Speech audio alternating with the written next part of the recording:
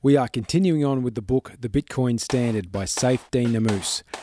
Today, we'll get into what the hell fiat currency is, what impact unsound money has on the moral state of a society, why a free market determined price is critical to a healthy economy, and why sound money is needed to maximise individual freedom. You found the Self as Lab podcast. My name is David Hart.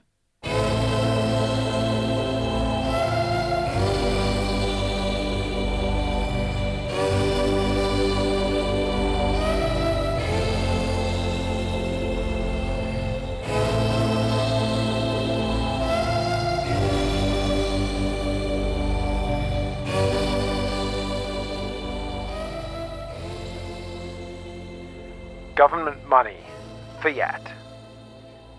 The start of World War I represented the end of the monetary media being decided by the free market and the beginning of the era of government money. From this period on, the government decisions and policy would dictate the monetary reality more than individual choice. Government-issued money is also known as fiat currency, coming from the Latin word fiat for decree, order, or authorization. We'll use the terms fiat and government money interchangeably, but they mean the same thing. On the gold standard, the government was responsible for minting the gold and issuing notes that were redeemable in gold. The government could not substantially increase the supply of gold. When the decision was made to suspend the gold standard and instead use fiat money that was not redeemable for gold, this allowed the government to increase the supply of money easily and arbitrarily. No fiat money has come into circulation without first being redeemable for gold or silver. Only through redeemability into saleable forms of money did fiat gain its saleability. Only through holding gold in their reserves could governments get people to initially accept their fiat currency. Government money is similar to the primitive forms of money in that it is liable to having its supply increase quickly compared to its stock, leading to the destruction of wealth and collapse as a monetary media. When looking at different national currencies, you find the most widely held and accepted currencies have a lower annual increase in their supply.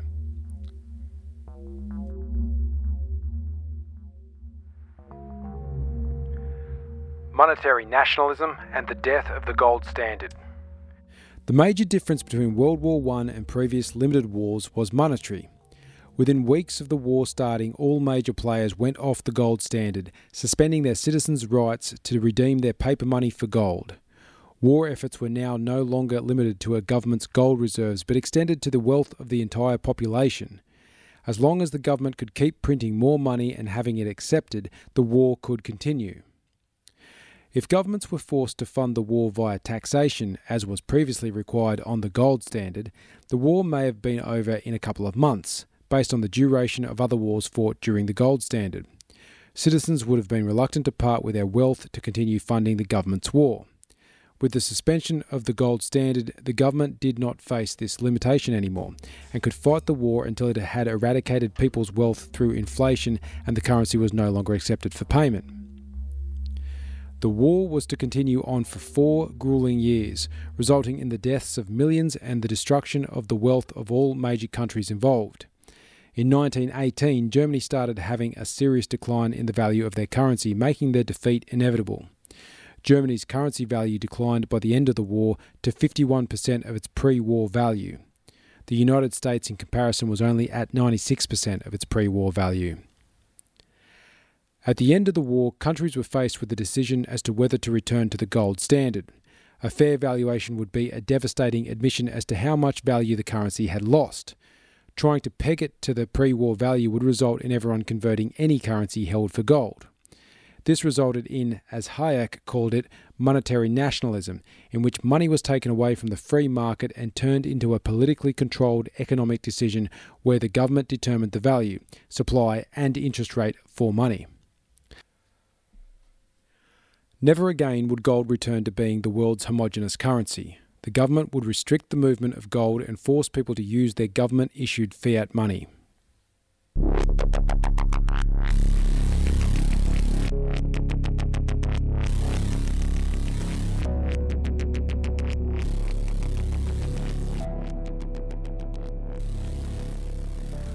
The interwar era.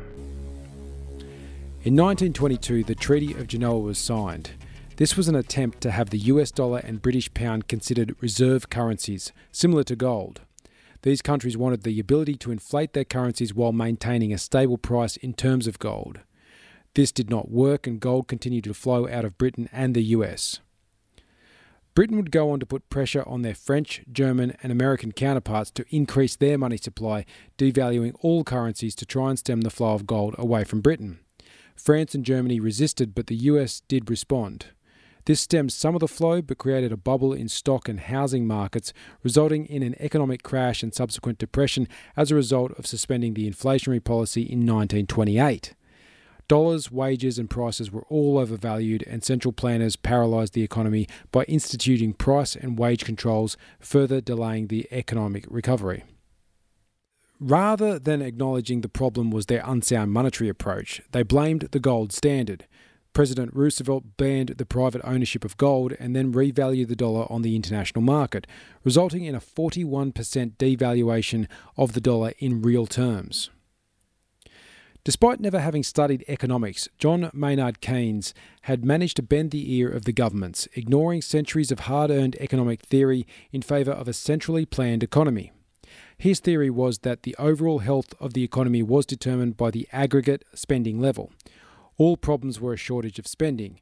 His solution was to increase the money supply and the level of government spending. The theory was that saving reduced spending, so the government was to discourage saving. Keynesian economics took over the Western world. Universities effectively lost their independence as they were now reliant on government funding and were incentivised to push the Keynesian view that supported government control of the money supply. Economics stopped being the study of humans' choices under scarcity to improve individuals' conditions. Government management of the economy became the unquestioned reality. On the international gold standard, money flowed easily between nations because it was all convertible for gold, so it was easy to determine relative value. Now, with no standard of value, currency manipulation became a tool of trade, with countries devaluing their currency to give their exporters an advantage. Trade barriers were erected to combat currency manipulation. What was once an easy flow of economic trade between nations now became inefficient and difficult, with nations blaming other nations for their economic woes.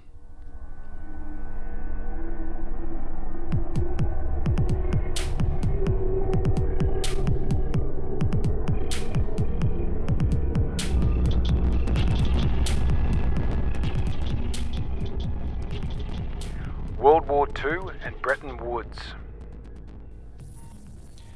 The war machines of government-directed economies were devastating in their effectiveness due to the absurd Keynesian concept that increased government spending would aid the economy. For Keynesian economists, the war was what caused the economic recovery. Yes, spending and employment were high, but the truth is there were many restrictions at home due to output required for the war. Rationing, price controls, and the banning of new house builds, to name a few. Hardly the economic boom that it appeared on paper.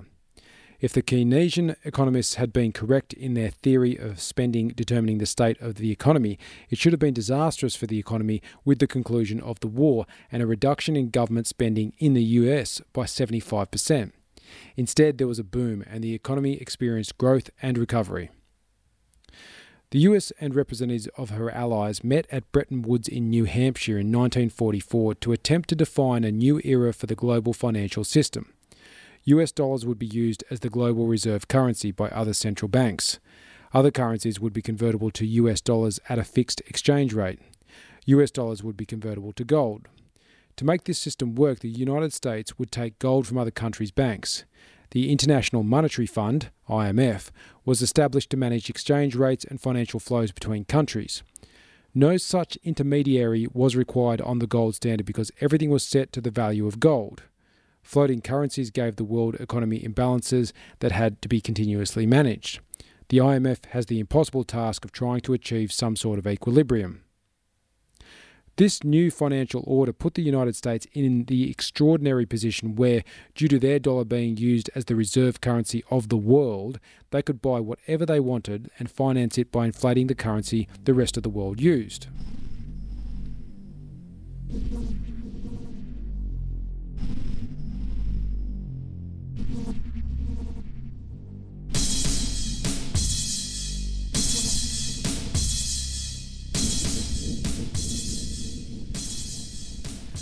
By 1968, countries were starting to demand gold in exchange for the dollars they held, due to the dropping value of the dollar as a result of years of expansionary monetary policy by the US government. In 1971, all pretense was dropped and President Nixon ended the convertibility of the US dollar to gold. The United States was now able to expand the US dollar even further. These actions have led us to the fluctuating currencies that we have now that resemble a system of partial barter. A system that is startling in its level of inefficiency compared to the gold standard, with trillions of dollars every day changing hands on the foreign exchange market. The problem with fiat money is its hardness is dependent on the government's ability to resist the temptation to inflate it. There are no physical, economic, or natural constraints to stop them. History has shown that no government has been able to resist this temptation. So why does fiat continue? The government demands taxes are paid in fiat. The government regulates the banking sector, and legal tender laws imposed by the government dictate what can be used as legal tender. Despite all of the attempts by government, gold has still not lost its monetary role, as evidenced by the fact that all government central banks still hoard as much gold as they can get their hands on. Sound money is what the market freely chooses to be money and is under complete control of the owner. The 20th century, with all its wars and economic crises, was the century of unsound money. As Friedrich Hayek put it, "I don't believe we shall ever have a good money again before we take the thing out of the hands of the government. That is, we can't take it violently out of the hands of the government. All we can do is by some sly roundabout way introduce something that they can't stop."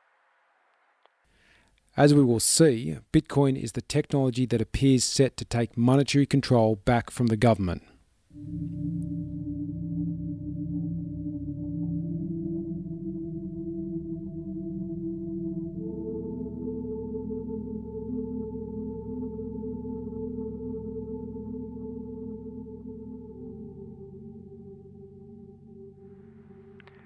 Money and time preference. So why is sound money so important? There are three main reasons why sound money is so important. Sound money protects value across time, allowing individuals to plan for the future, lowering their time preference. Sound money allows trade based on a stable unit of measure, the development of larger markets free from government control, and allows for reliable economic calculations. Sound money enables freedom from repression, as the state's ability to print money gives them an obscene level of power over their citizens. The soundness of money used in a society will determine an individual's time preference. Time preference is the ratio at which people value the present compared to the future. Time preference is always positive, as we will always discount the future compared to the present. Animal time preference is far higher than humans, as they satisfy their immediate needs without consideration for the future. As we were able to reduce our time preference, this enabled us to plan and carry out tasks over longer time periods to satisfy remote needs. We can plan to create goods that will aid in the production of future goods. If the producer can lower their time preference and invest in the future, this will raise their productivity in the long term. Consider the example of hunting. If you were to continue to chase animals trying to smash their brains out with a rock, you would be continually engaged in the act of hunting to satiate your metabolic needs, and occasionally you would starve. But if a successful hunter puts time into developing a sharper rock, and then a bow and arrow, and so forth, this investment of time enables the hunter to be far more effective at feeding their family into the future. This then allows for the support of larger families, more people participating in the hunt, specialisation in the group, and further technological developments to increase productivity in the future. Once time preference drops sufficiently to allow for savings and the production of capital goods, such as the bow and arrow, the process of civilization starts. Every day the individual will engage in economic transactions with their future self. They gain the benefits and the costs from these decisions. A person's outcome in life is largely determined by their time preference. So what determines an individual's time preference? Number 1, security of the individual and their property. Number 2, tax rates. And number 3, expected future value of money.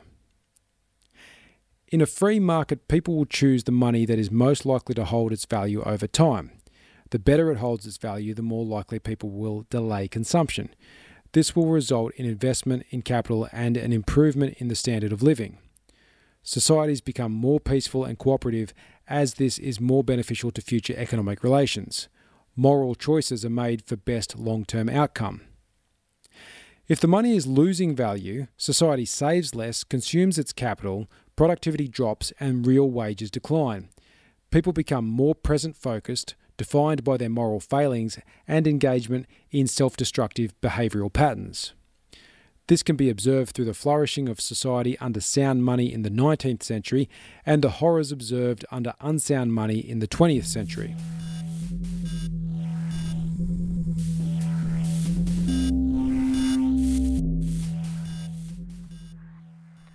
Monetary inflation. The more a monetary medium can resist expansion, the better it is as a medium of exchange and store of value. It doesn't matter how much money there is in supply, what matters is its purchasing power.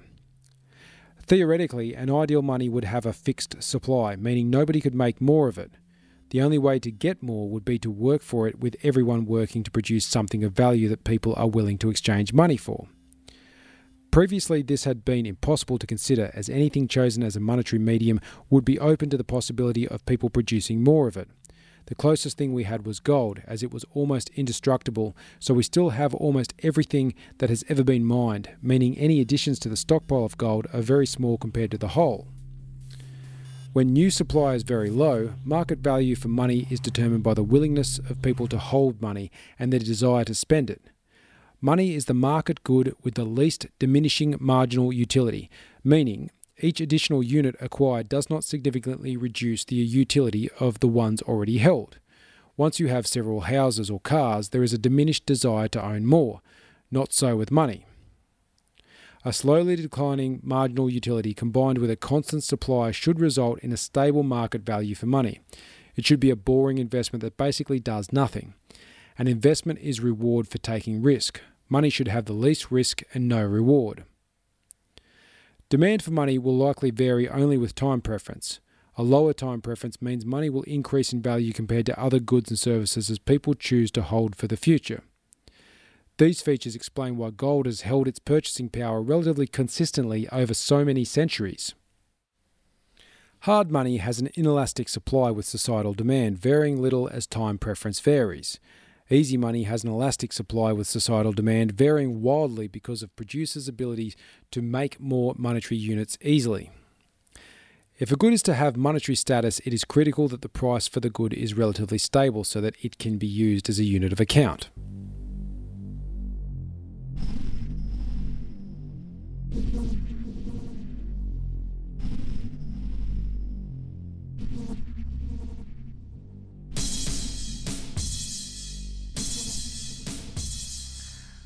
Savings, capital accumulation, and the destruction of the family unit. Time preference is always positive. Given the choice between the same good now or in the future, every sane person would prefer to have the good now. Only by increasing the return later will people delay gratification and lower their time preference. When it comes to investing with unsound money, the return needs to beat the rate of depreciation, so investments target higher returns but attract higher risk. Additionally, as the money supply expands, interest rates are set very low, further reducing the desire to save. As saving rates under unsound money in the Western world have plummeted, debt has skyrocketed. The 20th century was defined by conspicuous consumption, the destruction of money, and high time preference thinking. It was the opposite of capital accumulation, which is the defining feature of capitalism. Stating the bleedingly obvious here, debt is the opposite of savings. Where savings allows for capital accumulation and the advancement of society, debt reduces capital stock and results in a decline in living standards. The current generation may be the first since the decline of the Roman Empire to have less capital than the previous generation. No matter how prudent a person is under unsound money, their savings will still witness a decrease in value, and they will have to pay taxes to cover the government spending. With the reduction of capital accumulation comes the reduction of capital transfer within families. This has weakened the family unit and made children reliant on the government's unlimited funds. As the government also promises people welfare and retirement benefits, investing in children seems less valuable since you can apparently rely on the government to look after you when you are infirm. Therefore, less families are started and more marriages are broken.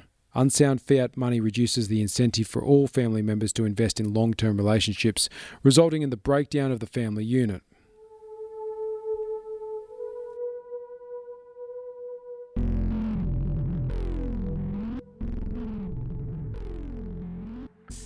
Innovations and artistic flourishing. It is no coincidence that most of our modern lives are defined by technology that was first invented under the gold standard. Running water, plumbing, heating, electricity, the internal combustion engine, mass production, car, plane, subway, electric elevator, surgery, petroleum-derived chemicals, stainless steel, telephone, wireless telegraphy, voice recordings, colour photography, and movies were all invented in one form or another under the gold standard. Investments under sound money could take time to pay off. These innovations were what is known as 0 to 1 inventions. There was nothing like it prior to the invention coming into existence. Most of the innovations that have come under unsound money can be defined as 1 to many, meaning they are refinements and developments of the breakthrough technology invented under the gold standard. The impact of unsound money can also be seen in the art world. Prior to the 20th century, art was financed by wealthy patrons with sound money. They had the patience to wait decades for a masterpiece that would last centuries. This demonstrated an extremely low time preference. This low time preference allowed artists to spend years honing their skills to a level of mastery. As government money replaced sound money, patrons with low time preference and refined taste were replaced with government bureaucrats exhibiting crude artistic taste. Being an artist now, in the era of unsound money, is defined by your ability to generate low-quality, low-skill art that takes a fraction of time.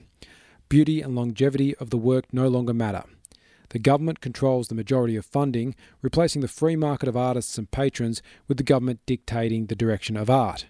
This goes a long way to explaining the horrific nature of the quickly produced, lazy and talentless modern art movement.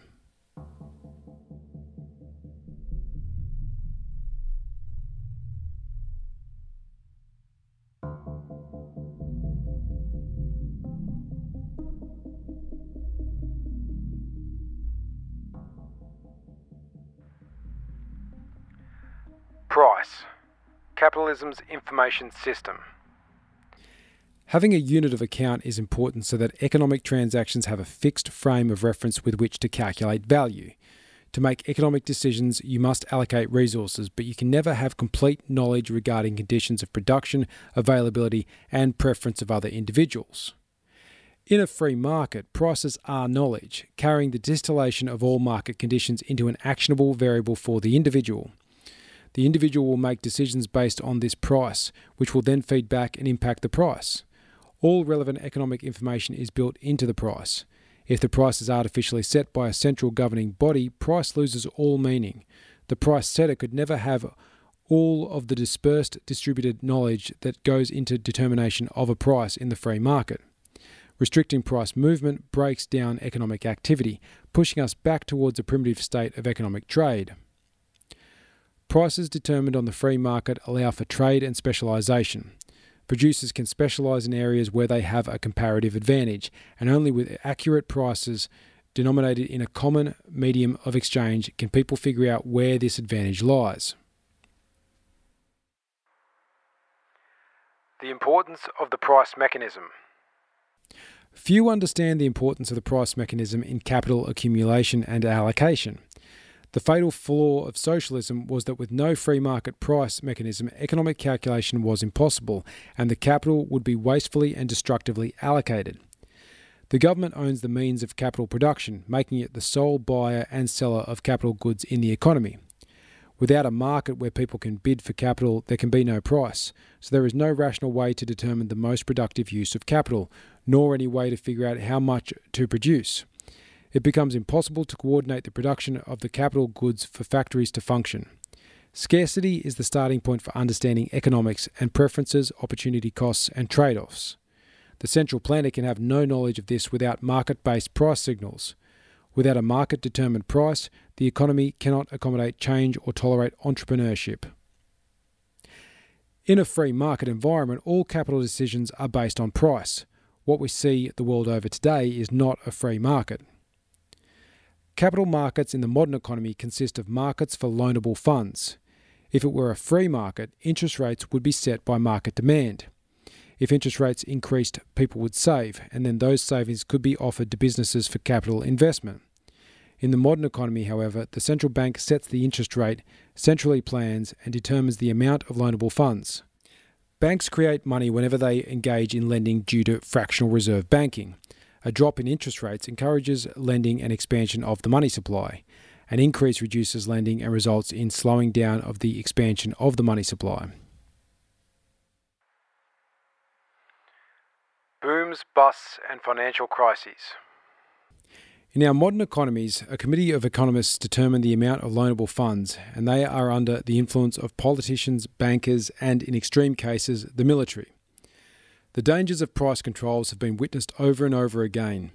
Setting the price for a good will result in either shortage or surplus with large losses. In a free market with sound money, consumption needs to be deferred to save.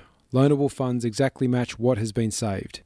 The opportunity cost is immediate consumption. The interest rate is the price that regulates this relationship.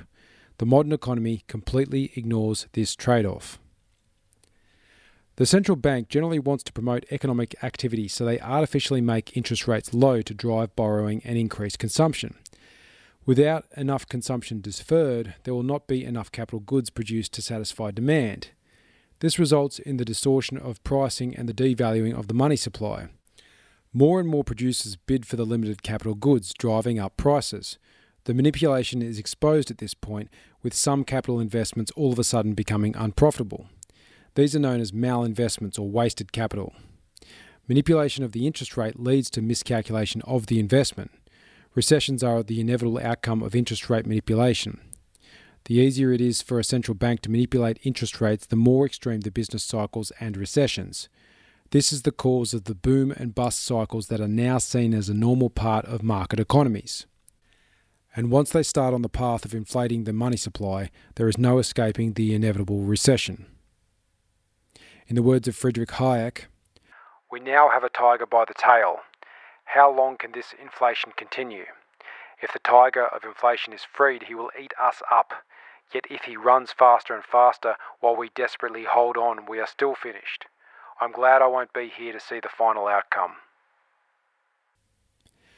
Only when the interest rate and money supply are manipulated does it cause widespread and large-scale failures due to malinvestments that result in massive unemployment, as certain skills are not quickly and easily transferred into other industries.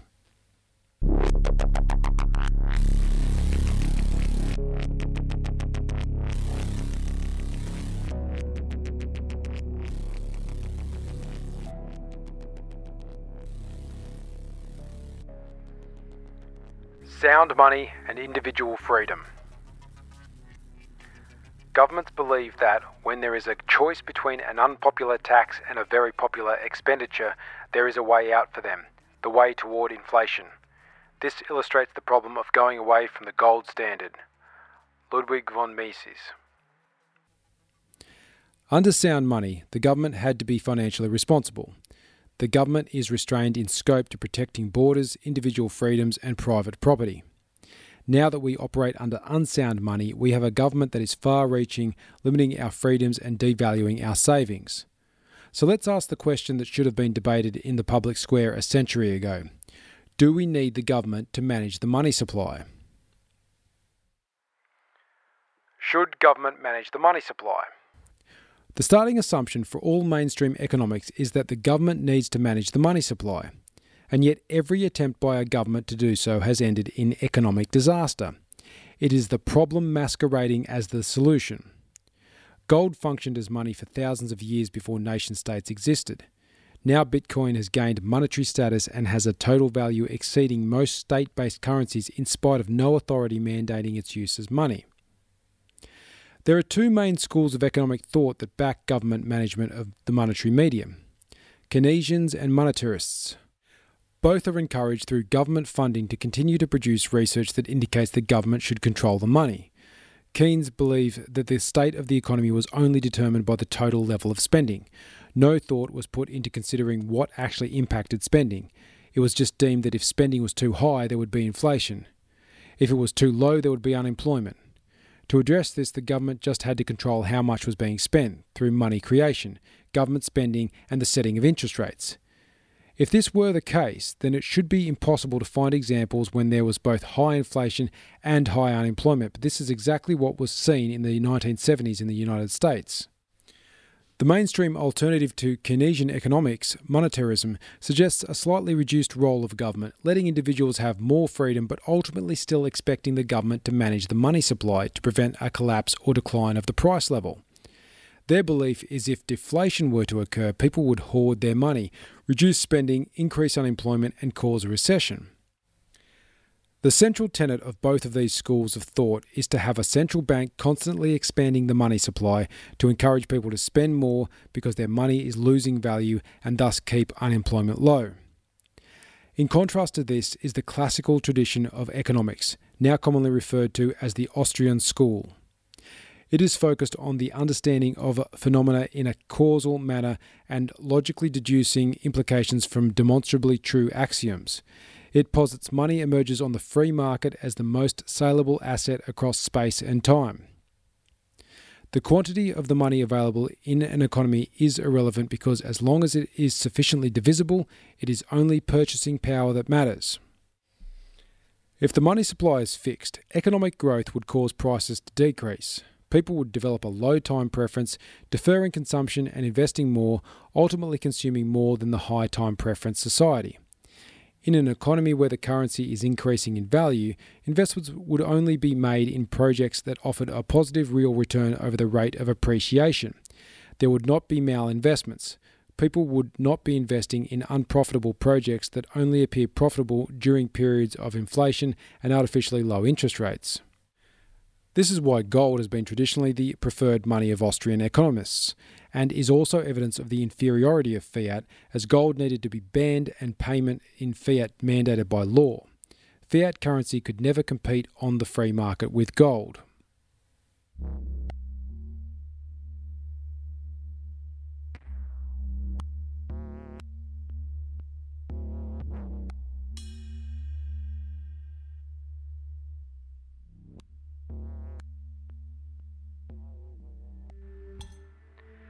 Unsound money and perpetual war. There are three fundamental reasons why unsound money enables a state of perpetual war. Number one, unsound money is a barrier to trade between countries, distorting value and making trade political, creating friction between populations. Number two, unsound money allows governments to continue fighting until the value of the currency is completely destroyed.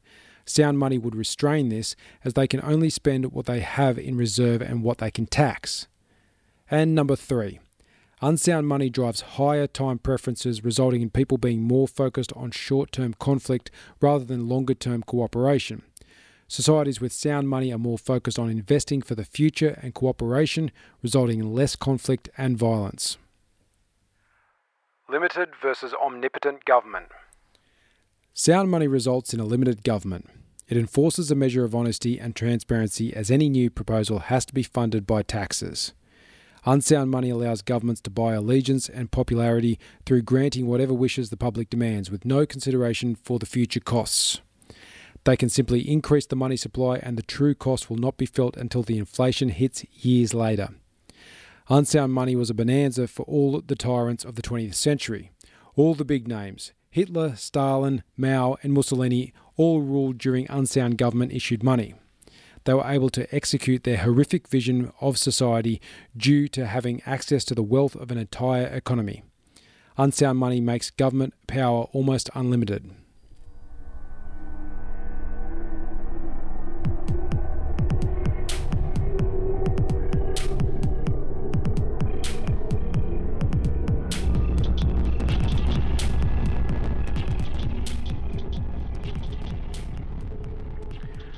Zombies with no skin in the game. Credit creation by central banks create unsustainable booms by allowing unprofitable projects to stay alive and continue consuming resources on unproductive activities. The unproductive businesses are essentially zombies with no skin in the game, surviving on the largesse of the government. Had these businesses been productive, free individuals would have parted with their money to buy their products. These firms become focused on getting access to government funding rather than addressing their customers' needs. This explains the existence of large government departments that exist completely detached from economic reality. It has also fundamentally corrupted academia, where government is the primary funder, driving research that aligns with government priorities.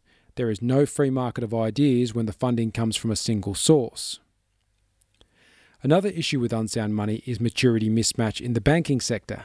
Fractional reserve banking is a subset of this, which basically refers to lending out more than you've taken deposits for. This leaves banks exposed to a run on the bank, resulting in a liquidity crisis. The only way to make this work is by using a lender of last resort, a central bank able to bail out the banks by creating new money supply to support the bank's liquidity. Knowing that they have a central bank to bail them out, they are able to generate returns without risk and create risk without returns for everyone else.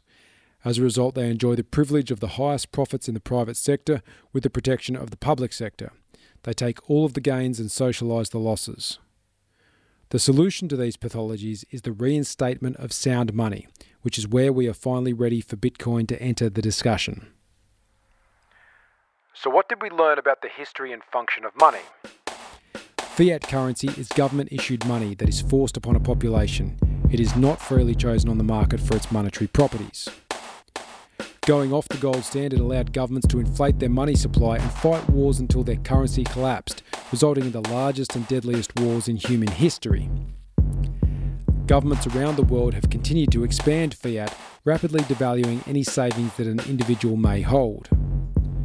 Sound money is essential to an advanced society as it protects value across time, allows trade based on a stable unit of measure, and enables freedom from repression. The government's manipulation of the money supply leads to individuals having a high time preference. You are forced to consume now as any value you stored will be rapidly eaten away.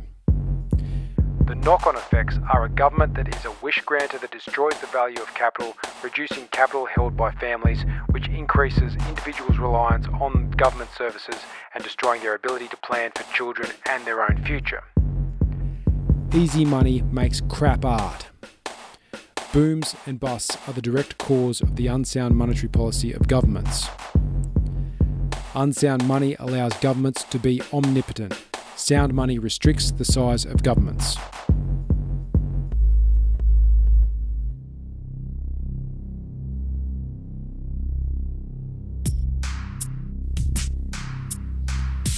You now know what government fiat is and its devastating impact on a population.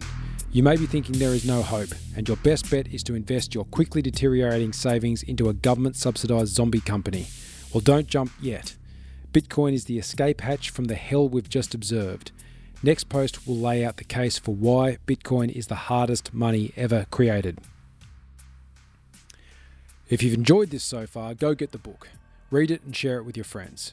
Remember, this is just a sketch, a collection of notes I use to more fully embed the knowledge from a book that I have read. The real gold, or Bitcoin in this case, is in the actual book. Use these posts as a way to learn new chunks of knowledge quickly and send nuggets of wisdom to those lazy-ass friends that you have who cannot commit to reading a whole book. If you've got any questions on this book or suggestions for any books you'd like to see notes on, hit me up on Twitter at @TheDavidHart. To read the writing behind this podcast, subscribe on Substack. Connect with me on Twitter. If you think this is worth anything, consider supporting me on Patreon. Thanks for listening.